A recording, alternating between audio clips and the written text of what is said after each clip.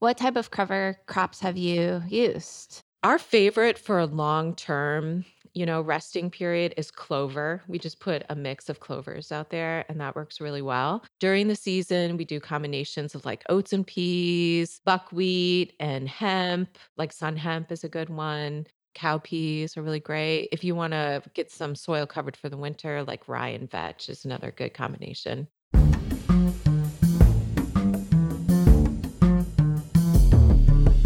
Welcome to Tangled Taproot, where we explore the unique stories of small-scale farmers in the Midwest. I'm John Cowan. I'm Jackson. And I'm Christin. And this is a production of Mylk and Hummus. What is Mylk and Hummus? Well, Jackson, we make flavorful hummus and ready-to-drink plant-based lattes that focus on locally sourced ingredients, sustainable packaging, and the humble chickpea. In this episode, we talked to Amy Cloud, owner and operator of Three Rivers Community Farm, where she and her husband, José Lara, or Sege, they operate an 8-acre farm with their 2 children in Elsa, Illinois. That's northwest of St. Louis. Yeah, we drove out there. Entering their 17th season. Impressive. So Amy grew up in Michigan. It was a conventional farm. They grew mainly corn and soy. And at first, she didn't see herself as a farmer and instead imagined herself in a career of publishing. And so she even got her master's in writing. But something changed. A whole other type of agriculture, organic farming, piqued her interest. So that became her calling. What a journey. Quite the journey indeed. She said that she resisted farming because she hated it growing up. Did not like the format or the style of the conventional farm. Did not suit her interests. Resisted it. So I'm assuming she's an avid reader if she enjoys writing. And with that, I know that there is a number of really famous agricultural authors. Yeah, there's Jean Logsdon and Wendell Berry are a couple significant writer voices in the organic farming realm that could play a role with even people maybe not with a love for gardening or outside. It could even spark interest in those types, the way some of these gentlemen write, as far as making some sort of alluring appeal to outside and the potential of organically growing things and really how wealthy it can be for you mentally and physically doing work like that and fulfilling the soil and what you're growing and what sort of products you might yield. So I can see where inspiration would come from a book, but also I know Amy mentioned she really likes being outside, and that's something you got to be out in the elements when you are handling many acres. Yeah, definitely a labor of love.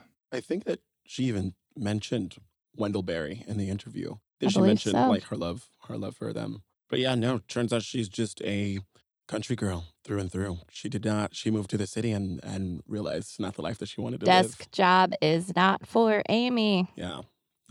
We feel you, Amy. Yeah, I thought her journey around the country, trying to glean her own skill sets by going to one of the oldest organic farms in the nation to apprentice and learn there. I thought that seemed exciting and thrilling, and I didn't really know that things like that were going on. Yeah.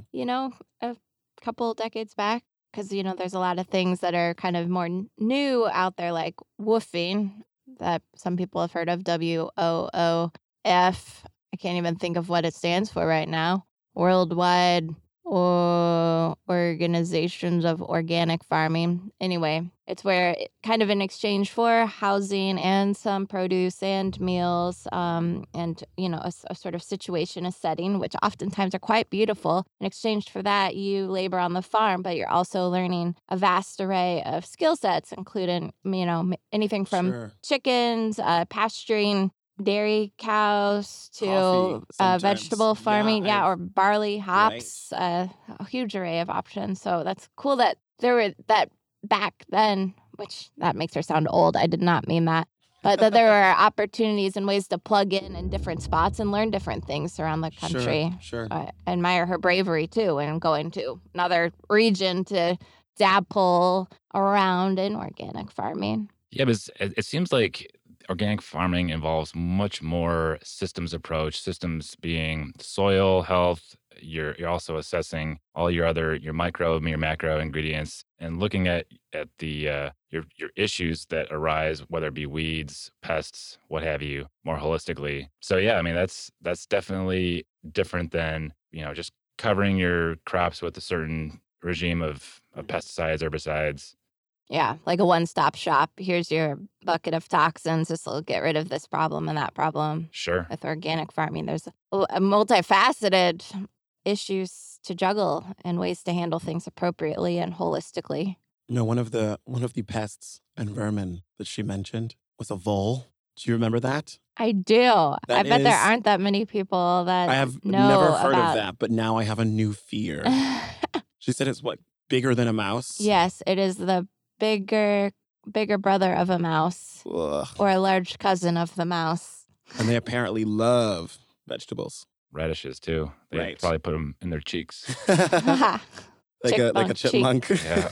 They've got good taste though, right? Yes. These bulls know what they're going for. Yeah. They're seeking organic The organic vegetables. They're stuff. kind of exclusive bull posse with nutrients in mind. Yeah. Smart. She was also, something that she said in the interview was the cover cropping is something that they do. Like almost half of the farm is just cover cropped. As a way to, protect the stuff. That totally links back in with what John was saying as far as just, it's not an easy road, but the complexity and intentionality that goes into making and keeping it an organic farm, but also constantly improving and replenishing the soil and just having that regenerative approach that we've heard about. That's one of the big ways that Three Rivers Farm is doing their part to contribute to soil wellness and replenishing what's been lost. Even just in a growing season, she said how significantly the organic vegetables pull and utilize so many nutrients out of the ground. And also, she did say, I believe it was a conventional farmland area, before she and her husband started leasing it. So I think she said there was some downtime. Is that right? To work on amending the soil and adding in nutrients and hauling in loads and loads and loads of compost, organic compost to help supplement and improve things. A very admirable, dedicated approach to regenerating the soil and also preventing erosion, right? That's the other big critical thing with getting roots in there. So, in the Midwest here, we have some crazy wild thunderstorms. So we can't keep taking. We got to put back in to get those high quality, tasty vegetables where we want them. And they do have so much more flavor than the conventional stuff. And one of the main, selling points or key aspects of Three Rivers Community Farm is their CSA program. Whoop, whoop. Yes. And for those that do not know what CSA is, it's community supported agriculture, but in a nutshell, it's essentially giving farmers an upfront payment for their bounty during the season. So it's like a subscription service is how she was kind of describing it. Right. So it's kind of like the customers and patrons know and trust Amy and Sege and their farm and their organic skill sets. So they're entrusting them with a product, organic product through the growing season by kind of paying a subscription fee up front. So then Three Rivers gets all of that money at the beginning. So they are already ready to buy their seed and start seed and invest in their compost and everything. And then everybody else that's investing in the CSA, hopefully their money comes back to them in the form of delicious edible produce. But you are at a slight risk because, your investment, should some sort of pest or large weather inclemental situation arise, unfortunately, there can be crop loss. But they, they've got a huge dedicated following with people that trust them. Yeah, and you're cutting out the middleman, middlewoman store, basically taking your money as the consumer, giving it directly to the farmer. So it's a win-win. You're getting the best, freshest produce. You're getting a good variety. You basically can have your own chopped version in your own kitchen. Like, ooh, I got this rutabaga. I got this fancy pepper, some tomatoes, some greens. Let me see what magic I can do. Meal planning. Right. What a delight. Yes. Yeah. Well said. And I think that CSA, Amy really talked about how tightly knit that community was, and that outside of just providing produce, that they kind of are able to strengthen, build, and grow relationships with their CSA members over the last few years and growing seasons, and that they, host little events and gatherings on their farm too. So it also kind of does a further service where the CSA is really connecting and helping plug in outside folks that maybe aren't even, rural or don't get outside much. It helps plug them into the earth and the farm and kind of see how things are happening and where things are growing. And I think that's kind of a cool side learning opportunity that Three Rivers is providing to those folks by just getting the opportunity to dig in and really see where things are coming from. Because there's too much disconnect in the supermarkets. Nobody understands where that plastic wrapped broccoli crown came from. Yeah. What country? Most people don't even want to know. Yeah. They just want to go in and make it easy. And if it says pre-washed, all the better. They're like, oh, that's even better. Less work for me Yes, to do. and if it's wrapped in 17 layers of plastic wrap, It's gotta be even more that makes clean, me right? feel better. Yeah. More plastic, please. Well, I think she also was mentioning that they were some of the first to have some of the broccolini varieties available. So, Yeah, they're cutting edge with cutting culinary edge. things. Right. So before it was a thing. Go, Amy, go. Right. Yeah, she said hundreds and hundreds of different varieties Yeah. of all the stuff that they have. It would be really neat to see the list of right. what all they've grown over the last Yeah. 16 seasons. Yeah. Just like, And every 'cause year it's they not, do maybe new not ones. just pumpkin. It's like there are probably 3 or 5 varieties of pumpkin. Like, Yeah. what a spectacular list. And wow, tons of opportunities to see what works and what doesn't work. Some of these heirloom varieties aren't going to fit every region in the U.S., of course. So constant trial and error, battling voles, battling climate, pop-up storms. And their name is Three Rivers. Yeah. We missed that in the interview, but you were saying earlier it was about something like... Well, so near Alton and Elsa, Illinois, which is just across the river from St. Louis, Missouri, there's a merging of a couple different rivers there. So I'm wondering if the name Three Rivers It's gotta be. is birthed out of that confluence Sure. of those multiple rivers. Yeah. I thought it was just a confluence of 2 rivers, but maybe it's 3. Or it's kind of metaphorical. Maybe it's the 2 rivers and then what they are bringing into the community. Maybe their Yeah. energy and efforts are the 3rd river. Sure. Maybe we should have asked. It's one question we should have asked. and we Yeah, didn't. noted. Ugh. Dear Amy, please email us. And with that, let's go to the interview with Amy Cloud of Three Rivers Community Farm. My name is Amy Cloud. And Hi, Amy. Hi. I am the owner of Three Rivers Community Farm, along with my husband, José Lara. His nickname is Sege, so some people might know him by his nickname. And this is our 17th season. I should say we also have 2 wonderful children. My son, Diego, he's 13, and my daughter, Lydia, is 10. Who is a huge baseball fan, apparently. Both our kids are. If we're not farming, we're probably watching the Cardinals baseball game. Yeah. In the evenings anyway.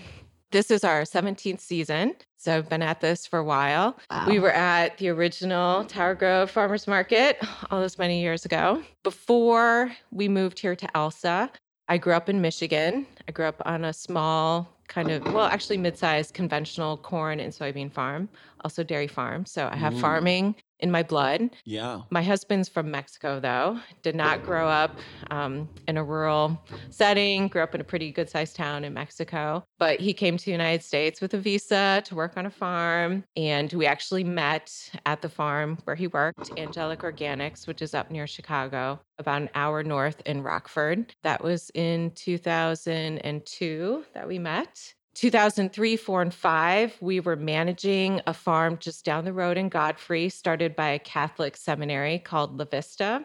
That was sort of the original organic CSA farm in the area. We did that for 3 years and then decided we wanted to have our own place. So we were just managing that farm, didn't own the property or anything. But during that time, we met a lot of Principia people. They would come, be CSA members there or just shop at the farm. And I approached them, after familiarizing myself with Elsa and realizing what a cute little place it is, if we could, rent land from Principia or buy land. And it turns out they lease a lot of land to farmers, but we were the first ones to ever approach them with an organic vegetable farm.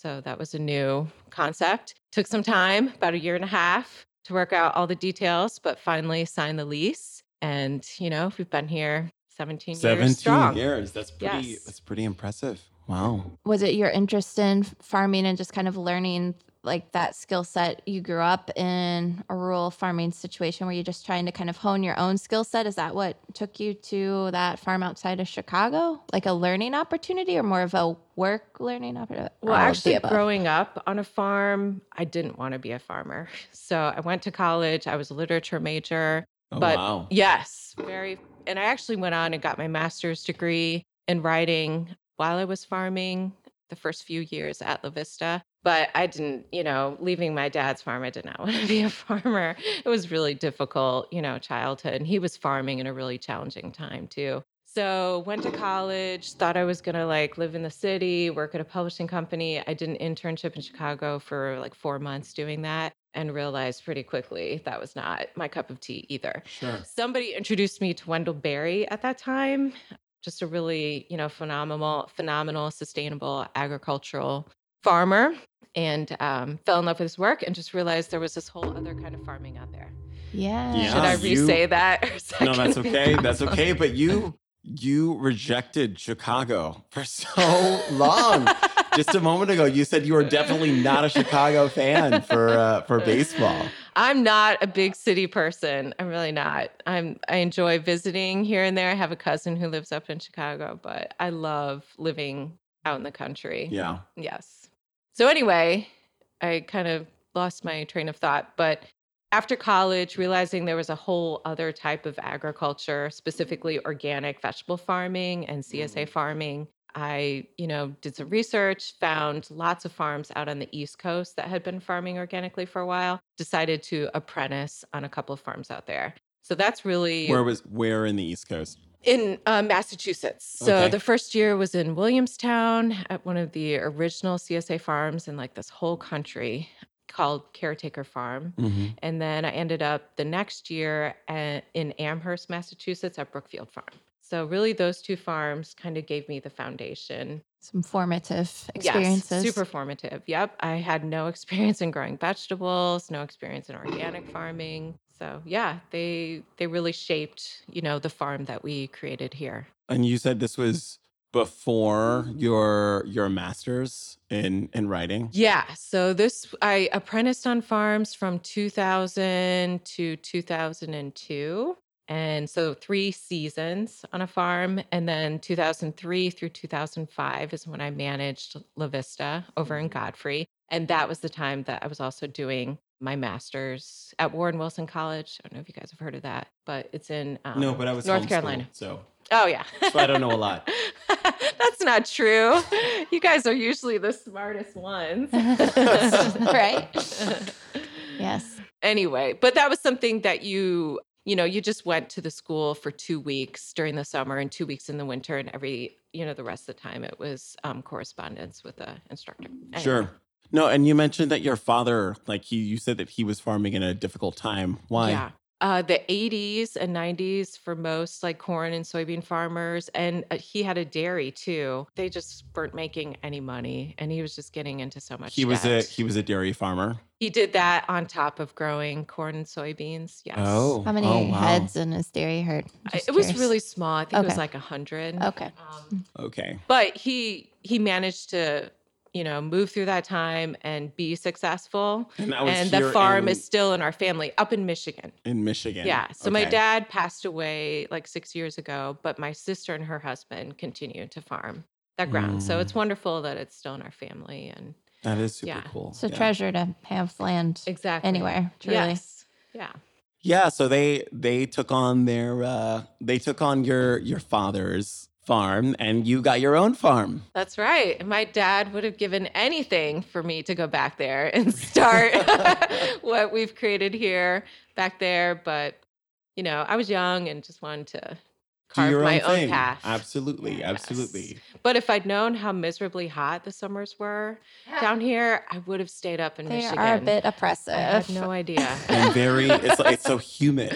It's horrible. Right? I'm from Vegas where it is 115 degrees in the summer, but it's dry.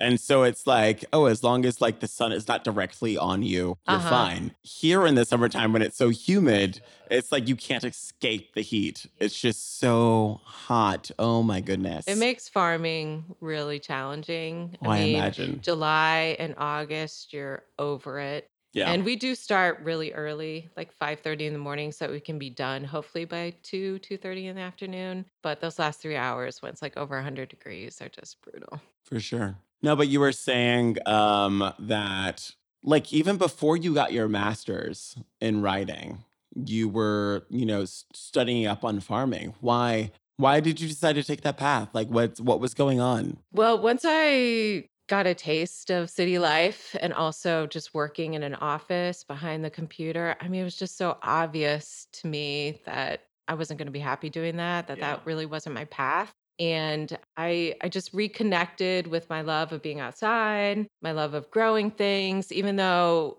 how I was doing that as a kid on my dad's farm was really different. Still, like the foundation is there. Yeah. And once I realized I could grow other things besides corn and soybeans. Not limit yourself to just, the standard. And have more of a direct relationship with the, end customer, which is one of the wonderful things about what we do here. I was all in. Like I needed just 1 month on an organic vegetable farm. And I was like, this is totally me. I love it. Kind of lured you in the rest of the way and sealed the deal. Yes. And in those years, in those different spots, when I'm just curious personally, because I have a Wendell Berry book and it's been very inspiring. When did those little book nuggets or some of those readings fall into your timeline? I read a lot of Wendell Berry before I actually went to apprentice on farms, but then when I was apprenticing too.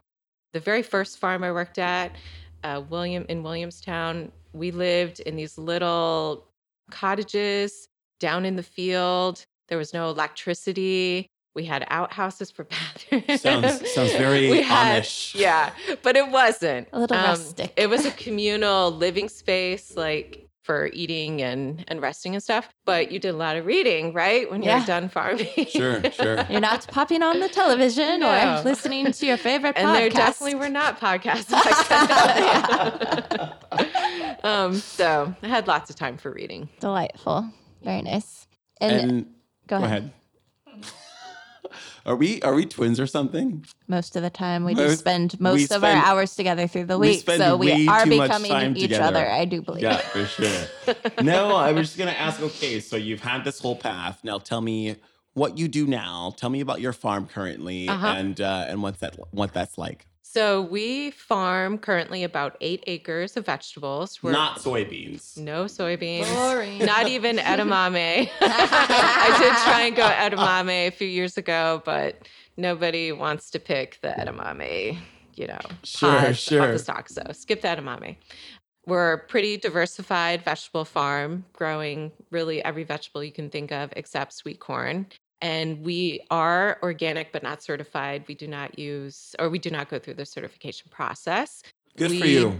Well, good and bad. It'd be nice to have that kind of stamp and there'd be no questions. But those stamps, those people, they're just businesses trying to make money. You know what I mean? On the larger side, there's plenty of small farms like ours that do go through that certification process. We started out, originally as a CSA, having like the most direct relationship you can have with your customer. Sure.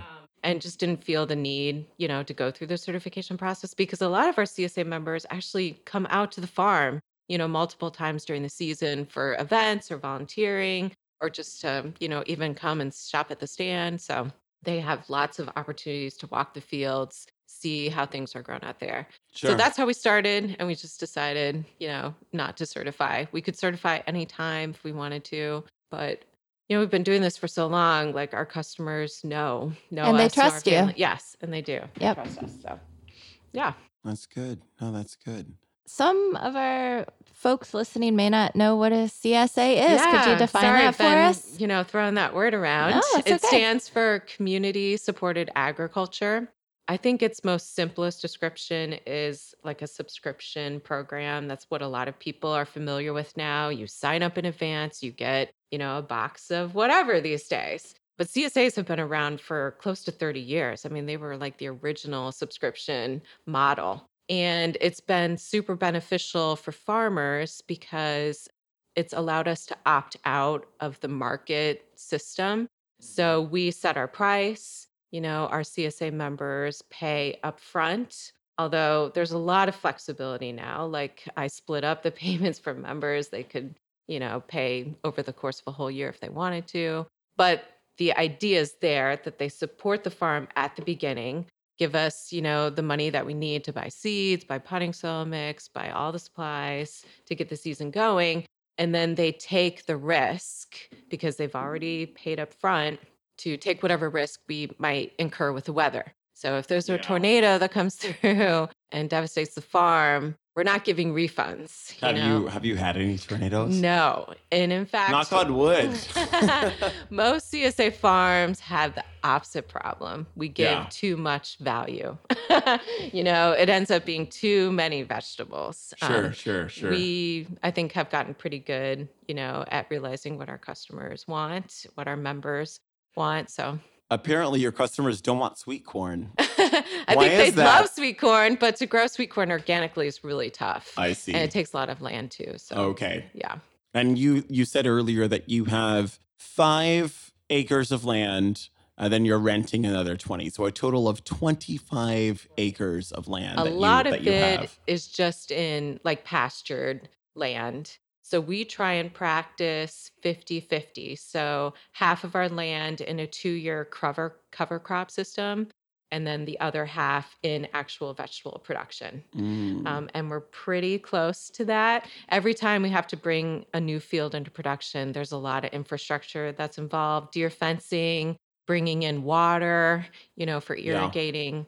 But yeah, that's a practice that we really believe in. We see the improvements in our soil when we allow it to rest. Sure. So that's like kind of in that realm of the terminology, soil building and like a regenerative agriculture approach. Absolutely. Yeah. So you're trying to enrich and rebuild and replenish nutrients that might be depleted from either just a growing season, a kind of typical loss, or if it's been land that's maybe been abused in the past. That for sure. And it's been a long, slow road. So before we started farming here, it was farmed conventionally.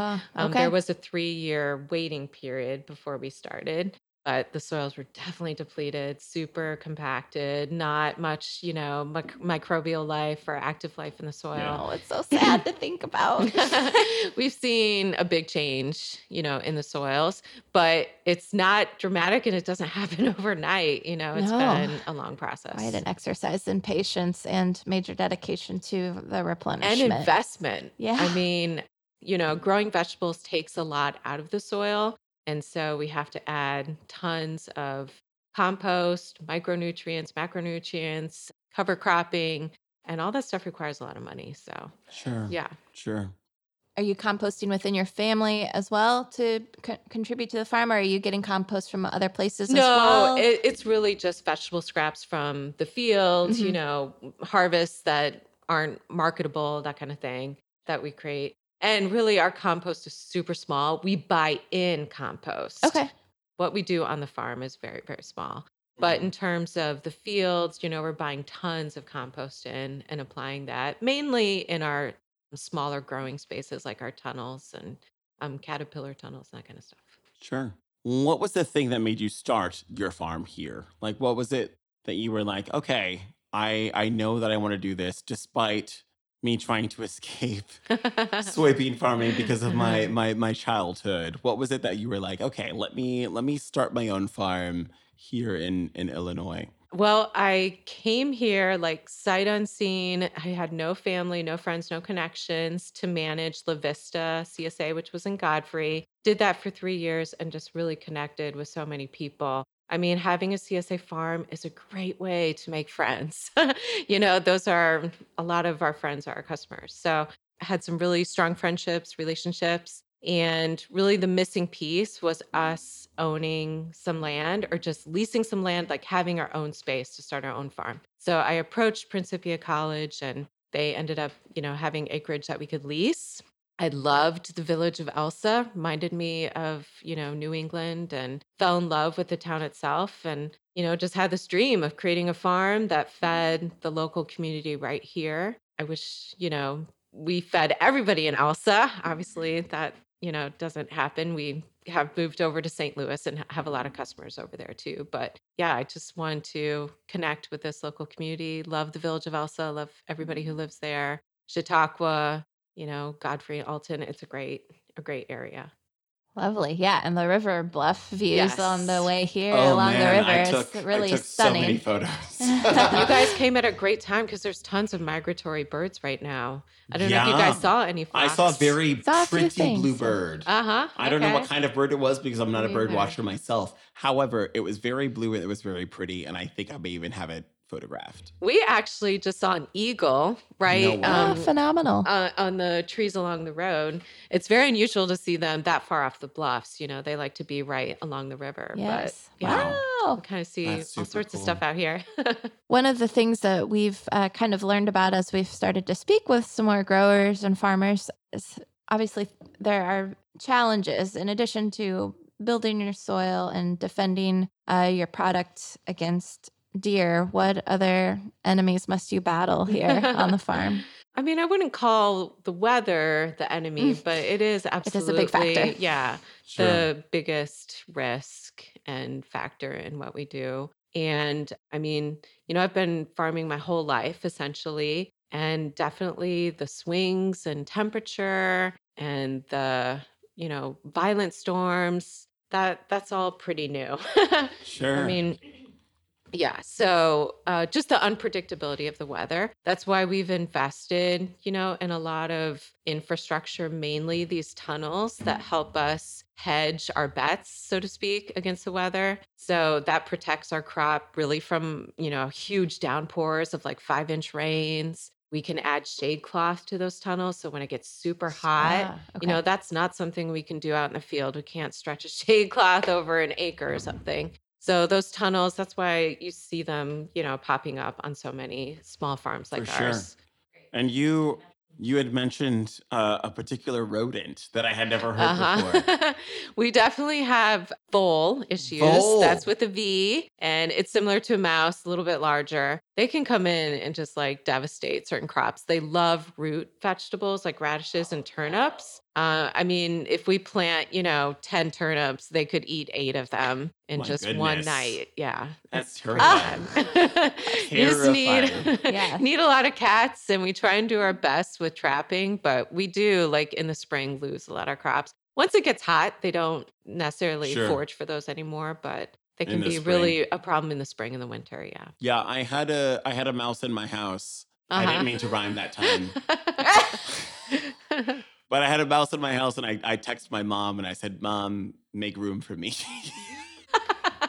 I cannot do this. I'm not made out for this, for the mouse living, I feel bad. I kind of make my husband deal with that side of the farm. See, and I guess that's the thing. That's what I he's don't here have a husband for. yet. Kind of. But, he doesn't have to deal with emailing people. So I feel like it's pretty fair. Yeah. So it's- fair Your trade. so you own guys- form you of guys take- challenges. Yeah. You guys both have Different your own roles. different roles. Oh, Yeah. for sure. Yes. That's A lot of that's super teamwork. cool.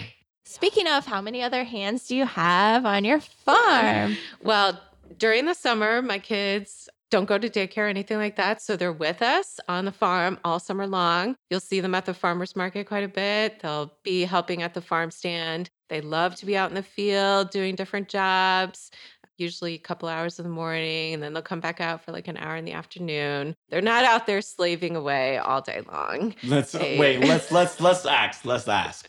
Do you like being on the farm? Yeah. What do you do when you're on the farm? Usually harvest a lot. That's probably my favorite thing to do. Yeah. What kind of things are you harvesting? Salad mix, carrots, tomatoes. Okay. What is your Strawberries. most favorite vegetable? What gets you most excited to eat? Probably. Or top two? Top two. That's a tough one. Probably tomatoes. Ooh, good one. Did you know tomatoes actually a fruit? Yeah, but.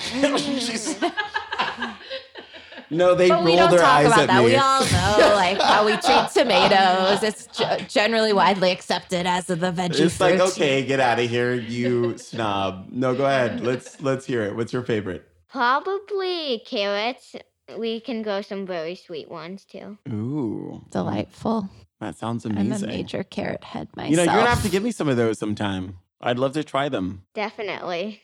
Only if you pull them out of the ground yourself, Jackson. And if you come to the farm in late May, she's pretty much camped out in our strawberry patch. That's where you will find her.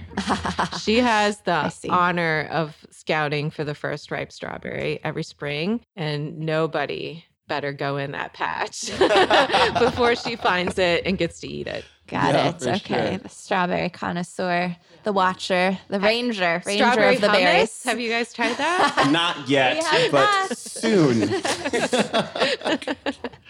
Yeah, I have my people talk to your people. This sounds like an expensive hummus. That's right. Yeah. The color would be glorious, though. No, but you mentioned earlier that your husband has no farming experience. Yeah. Tell me more about him. So my husband's from a pretty good-sized town in Mexico, Aguascalientes. He came to the United States to work on a farm. It was just kind of the job, that he was able to get for his visa. And he actually had a friend who was working there. The farm is Angelic Organics up in Chicago. And he loved it. He, like I said, didn't have any farming experience, but just loved to work. And he has learned so much. I mean, he's really like the superhero now out in the field. He's the fastest. He knows the most. I was the one that taught him how to drive tractor. Now he can outdrive all of us on any piece of equipment. He's really, a Renaissance guy, knows how to fix everything. Yeah. So he's like the muscle of the farm. Sure. And I'm kind of the, brain, so to speak. I'm the one with the big ideas, and he makes it happen. Ah, wonderful. An implementer. Yes. Tool and building. Not only the brains, specialist. but the rodent handler. Yeah. Well said. No, but Angelic Farms, you had mentioned that you were working there for a little while. And that's where you met each other? Yes. Yep. That was the place. Yes. About how many acres did that farm encompass? That farm is really big. So they had a 1,500 member CSA. Our CSA is just at 300 members to give you some size, scale. I think it was over 30 acres, and they had a crew of Hispanic workers and a crew of American workers, and we all mingled. And my husband and I, connected. And the rest is history. Yep. Super cool. No, okay. So just for the storyline. So you were working at Angelic. You met your husband. Yep. And then we moved to Godfrey, and that's where I was the farm manager at La Vista. Okay. Did that for 3 years. Took a year off, so to speak, while we kind of developed this farm, came up with a business plan, acquired equipment, all that kind of stuff. And where you got your master's, huh? That kind of happened when I was at La Vista. Right. For 2 years. But yes, around that same time. And then in 2007, that's when we started here. Very good. Very fun. Yeah. It's been a crazy ride. The farm has certainly changed quite a bit, but what's always been the heart of our farm is our CSA, family, our CSA members. We started with this core group. So many of them have been with us for 17 seasons. Remarkable. Yeah, it is really remarkable. I mean, they've, invested and helped us grow our farm. They, have been here as wonderful friends to our family and supporters, and we really owe them so much. Would you say that one of the biggest things, because obviously there's so many benefits on both sides for a CSA, the person that is paying in, but also the farmer, is it the sort of like the funding and knowing that you have this sort of like grounding of an investment? Yeah. Like that's got to be huge, having some finances in the forefront that can help I mean, you. I hear so many farms who maybe just go to the farmer's market or are operating a farm stand talk about how they have to go get a loan at the beginning of the season to buy their seeds. I've never had to do that. We've always, had the money in the bank, and it's an incredible sense of security and relief, and just like one less thing a farmer has to do. There's so much. That's really great to hear, and just know how that works and can provide a safety net and security cord for you. Not to mention all the connectivity. Your first round of CSA, like season 1, 2, 3, what approximately how many families did you serve? We started at 150. Okay. Yeah. So we started doubled at it a pretty solidly. decent Size. Yeah. Gotcha. Yes. In terms of acreage, probably pretty close to doubling too. But as we become more experienced growers, honestly, like our yields get better and we grow on less land, which is ideal. That way we can rest it more, get more into cover crop, that kind of thing. What type of cover crops have you used? Our favorite for a long-term, resting period is clover. We just put a mix of clovers out there and that works really well. During the season, we do combinations of like oats and peas, buckwheat and hemp, like sun hemp is a good one. Cowpeas are really great. If you want to get some soil covered for the winter, like rye and vetch is another good combination. So it really depends on what the field is going to be used for. Is it going into that longer rest period, or does it just have like a couple months in the summer that needs to be covered? That kind of thing. For some educational component for anybody that might be listening, what are some of the benefits that you or the land are getting from securing a cover crop over some of your The main plots? benefit is just keeping the soil covered.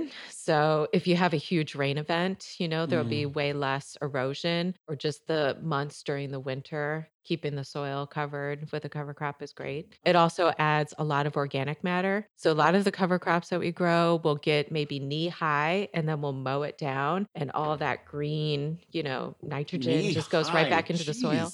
Yeah, I mean, that's not super high. That sounds pretty high. In rural talk, that's nothing, actually. Listen, I'm a good old city boy from Vegas. This sounds too wild. Yeah, this compared sounds to a little lawn. crazy. Jeez. Yes, that would be tall. So anyway, you can let a cover crop grow a couple times and mow it and it'll regrow and mow it. And you're just like adding all that, biomass and organic matter back into soil. Sounds rich. Yes. And plus you're adding tons of food, to all the microbes and fungus, bacteria. Keeping that biodiversity level growing and soaring. Yes. Yeah. Nice. Well, and probably pollinators too. I suspect some of these things come to blooms before they're knocked down with the mower. Yes, and sun hemp is great for that, and buckwheat are really great for attracting pollinators. Neat. That's a fun adventure, I'm sure. Yeah, I'm sure if you sightings. talk to organic vegetable farmers, they'll say, their favorite crop is cover crop, because they just know how beneficial it is for the soil. Yeah, Sure. like a superfood. It is, yeah. So earlier, you took us to your nursery just out back, and it was heated, which I very much appreciated because it's only March and it's a little cold. Yeah. But yeah, tell me about how that came about, because you got 25 acres and we were in about, I don't know what, like 21 feet of nursery. Right. Our greenhouse where we store our plants is really small. It's just 30 by 75. So you don't need a big space to start plants. Kind of one of the remarkable things of working in the spring at the farm here, just see, a seed so small starting out and how little space it takes up. And then just realizing in a couple months, all these plants are going to take over and fill, 8 acres worth of land. Wow. Crazy. But starting in the greenhouse this time of year is the best. It's cold outside. It's frosty, but the greenhouse is always warm. There's so much green, so much life in there. I think most, vegetable farmers will say it's like the best time. Yeah, for sure. Yeah. So much beauty in there. We saw a lot of colors. Yep. Yeah, I love the purple. It was really cool. Yeah. Tell us about some of the things you're starting out with for your spring growing. Yes, this time of year, it's a lot of broccoli, cabbage, kale, lettuces, Napa cabbage, scallions. But we've also started some summer crops like tomatoes, peppers, eggplant. They were all in there. We had some beets, some spinach, some peas. So your classic spring mix, but a few summer crops started too. Okay, so I have a genuine question. Uh-huh. And again, I was homeschooled, so don't laugh at me for asking this, but what is the difference between a scallion and a green onion? Actually, they're the same thing. Are they? Yeah. Phew, okay, good. Like Yeah, a you said- chickpea and a garbanzo bean? Exactly. Absolutely Sorry, no I difference. I'm so glad, because I was a little worried. I was like, okay, should I buy her scallions or her green onions? I don't actually know. No, they Myths really are unveiled the same on the thing. podcast. Wonderful. Have you done garlic bulbs heads before, like just for your family? We do or plant for large- garlic, Yeah? yes. Neat. And actually, that was pretty close. I should have showed you guys those rows, but garlic is one of the first things to pop up. All our garlic has popped up. It's been up for like 3 weeks or so. What was the first thing that you decided to grow? I mean, since we knew we were going to be a CSA farm, we had to do a diversity of vegetables. So Sure. there's kind of like a standard 40 to 50, different crops that most wow. CSA farmers grow. Sure. Is that kind of what your spring and summer encompasses, your Yes. numbers? Yeah, that's right around that range. Now, in terms of varieties of those things, we're talking hundreds, Yeah. varieties. Yeah. But, Oh, that's yep. exciting to It think is about. really Some fun, colors and different especially- flavor profiles. Yes. Looking through the seed catalogs, in the winter, dreaming about which new crops to try or varieties, really, which new varieties to try. Yeah. It's always fun. Lydia always goes through the catalog, picks some new thing that she wants to try and grow. It's exciting. This year, it's like a new variety of carrot. Super sweet. So. Super sweet. That's right. Uh-huh. I'm going to be back for that one, Lydia. If you care at all, you'll come back and get some carrots later this summer, right? Yes. For sure. Sorry, I had to No, throw but that tell us one about in. tell us about the farmers markets because Yeah. you sell Yes. there. Where and- can Yes, people find your absolutely. products? Tell us more. I love to brag about our CSA members, but we have wonderful farmers market customers too. Absolutely love them. They've been so loyal, supportive of our family. They've literally watched our children grow up. I mean, I was pregnant with both our kids at the Tower Grove market. So we started at the Tower Grove. We've been doing that, this will be our 17th season there. And for a while, we did the Wednesday market in Maplewood. And just last year decided to stop going to that. It was a really difficult decision, but I had not had dinner with my family on a Wednesday evening in like 16 years. So it was just kind of time, to Sure, simplify sure. things a little bit. I bet Lydia appreciated that. Yeah, Wednesday evening is like our new favorite evening. So chill. Wednesday's like spaghetti night, isn't it? That's what it was in my family. My family, I think Tuesday was like Taco Tuesday. Uh-huh. Wednesday was spaghetti night. Yeah. We don't have any set meal schedule. Well, not yet. Yeah. But if she has anything to say, there's pasta involved for sure. I know I Pasta like power. to.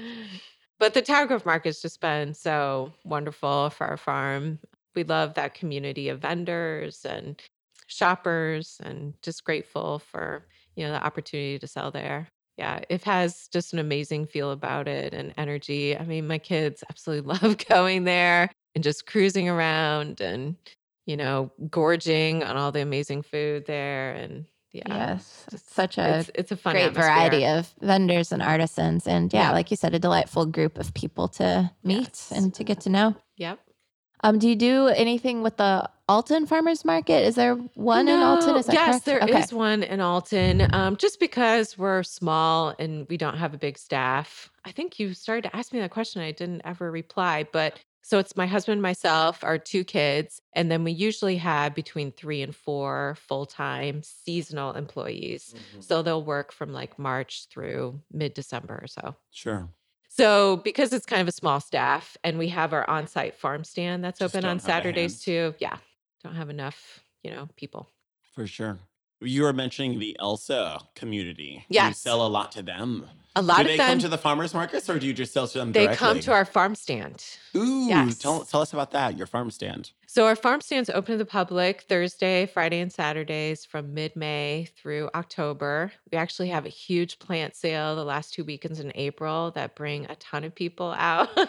A lot from St. Louis too, actually, which is really fun. Our plant sale has such a diversity of plants that you're not going to find, at a big box store. And they're so healthy because I know how to grow plants, That's true. And it's nice to have a healthy start. Like if you're Yes. investing in plants for yourself, it's nice to know that they've got a nice healthy root system and Exactly. they're pesticide free. It's great to start with something that you can trust. Yes. And a lot of the plants that you buy at a box store, like the potting soil mix, it's just like loaded with fertilizers. And then you put them in your soil that, probably doesn't have that stuff going on. And, they're off to a rough start kind of Sure. right away. But ours are compost based potting soil mix. So it's probably more in line with what a home gardener has anyway. Anyway, we start with the plant sale and then our stand opens up like officially to the public in mid-May. We sell all our produce there. But then probably the best part, aside from our vegetables, is just selling lots of other local artisan goods like Mylk and Hummus. Our customers love that. Wait, milk and honey. Mylk and Hummus, I said. Oh, okay. It may be an ongoing joke. Their hummus and our vegetables are like a match made in heaven. Especially cool. our celery. Delightful. Oh man, people just love our spring and Real celery November is celery. so incredible. It I is. just had like real celery for the first time a couple of years ago, which I guarantee you probably over 90% of the world hasn't had no anything way. outside of the Yeah. grocery store celery, and Yes. it's way, way different. Yes, so much flavor. I So was good. blown away by Yeah. celery. Anyway, so I love, selling other local goods. Just this last year, we started adding some ice cream. So we sell Sugar Witch ice cream sandwiches, just finding like those really fun, unique items. And a lot of that has come from the Tower Grove Market, seeing what vendors are making those there. And, connections, yeah. yep. Great network of What, things to eat. when did this come about? You selling your stuff here because The farm stand happened. This will be our 8th year. So nice. before we had this barn, which you guys toured, we lived actually right in Elsa. So we were commuting back and forth to the farm. And 8 years ago, we were able to get a loan and we built this barn. And that's when we decided to have an on-site farm stand. And Nice. It's been wonderful. It's been a great way to connect with our most, local community here. And just so fun to see like what people like, what they want to eat, what intrigues them. And a lot of them head out to the fields. We have some you-pick things they can do like flowers, cherry tomatoes, herbs. So they have, an opportunity every week to, connect on a deeper level with how their food's being grown and who's growing it. I mean, it's either myself or my husband or my kids who are manning the stand so they can, talk to the farmers direct. Right. Any questions will likely be answered. That is nice. Yeah. I want to go back to Lydia for a second because she lit up when we mentioned the ice cream that you were. I that did see you a were sparkle in carrying. her eye. Do tell. What do you think about this ice cream, Lydia? They're really good. What's your favorite flavor? Probably the sprinkle ones are one of my favorite flavors. Sprinkle. What's that? It's just regular vanilla with sprinkles in it. All right. Delicious. And the format is like a cookie ice cream sandwich. Is that correct? Yes. Okay. It's hard to beat that. I think you're onto something. If you guys haven't tried a Sugar Witch ice cream sandwich, I don't know what. I personally Waiting have for not. I think they were actually in our incubator kitchen for a while and moved out just like in the last year and a half. Yeah. I have seen the delights of their products. I have never actually gotten to eat one. So. And they do plenty of vegan options too, which is really awesome great. to know. Yeah. Yeah. I love good coconut milk And I think too. they're pretty close to you guys. They're just in South County, Carondelet. Yeah, they got sure. a spot just south of Dutch. Yeah, basically just south of the kitchen. Yeah. Well, no excuses now. Zero excuses. I mean, I didn't really know that this place existed, but Yeah, it is kind now of a thanks to Lydia, Ice I am cream going secrets to revealed. I'm going to eat all of the ice cream. Ice cream is my favorite food group, so it's the most important part of the food pyramid. We've also talked to a lot of farmers that have animals. So you mentioned cats. How many cats do you have in your Just posse? one cat. Okay. We did raise chickens, laying hens for quite a number of years, but recently gave that up. It was just kind of a big enterprise that really was not money making. And we didn't have the best place to store chickens over the winter. We would put them in one of our greenhouses. It was just kind of a hassle. So we have, put that or given that to the livestock experts, which there are so many in our region. Cool. Good to know. Thank you. Mm-hmm. This is really fun. Okay. Thank you, Amy and Lydia. Yeah, no Guest problem. star. Yeah, happy to help. I'm so excited for you guys. Hope it takes off. Thanks. Yeah. I mean, there's so many people and farms to showcase around Yeah. here. So I'm really excited to kind of dish out some credit where credit is due because good, delicious, tasty things come from great tasting, high quality produce. And there's a lot here in the Midwest. That's awesome. Thanks again to Amy Cloud of Three Rivers Community Farm. You can find her products at Tower Grove Farmers Market, or if you live close to Elsa, take a visit to their farm stand. It's open Thursday and Friday from 10 to 7, and Saturdays 9 to 2, May through October. Also, find her at her website, threeriverscommunityfarm.com, or their social, Three Rivers Community Farm. This is Tangled Taproot, a production of Mylk and Hummus. I'm Jackson. I'm Christin. I'm John Cowan. If you like what you heard, please like, share, and review us. Again, thanks so much for listening. Send us your thoughts to tangledtaproot@mylkandhummus.com. We plan to answer questions and share feedback. Until next time. Until next time. Cheers. Ciao for now.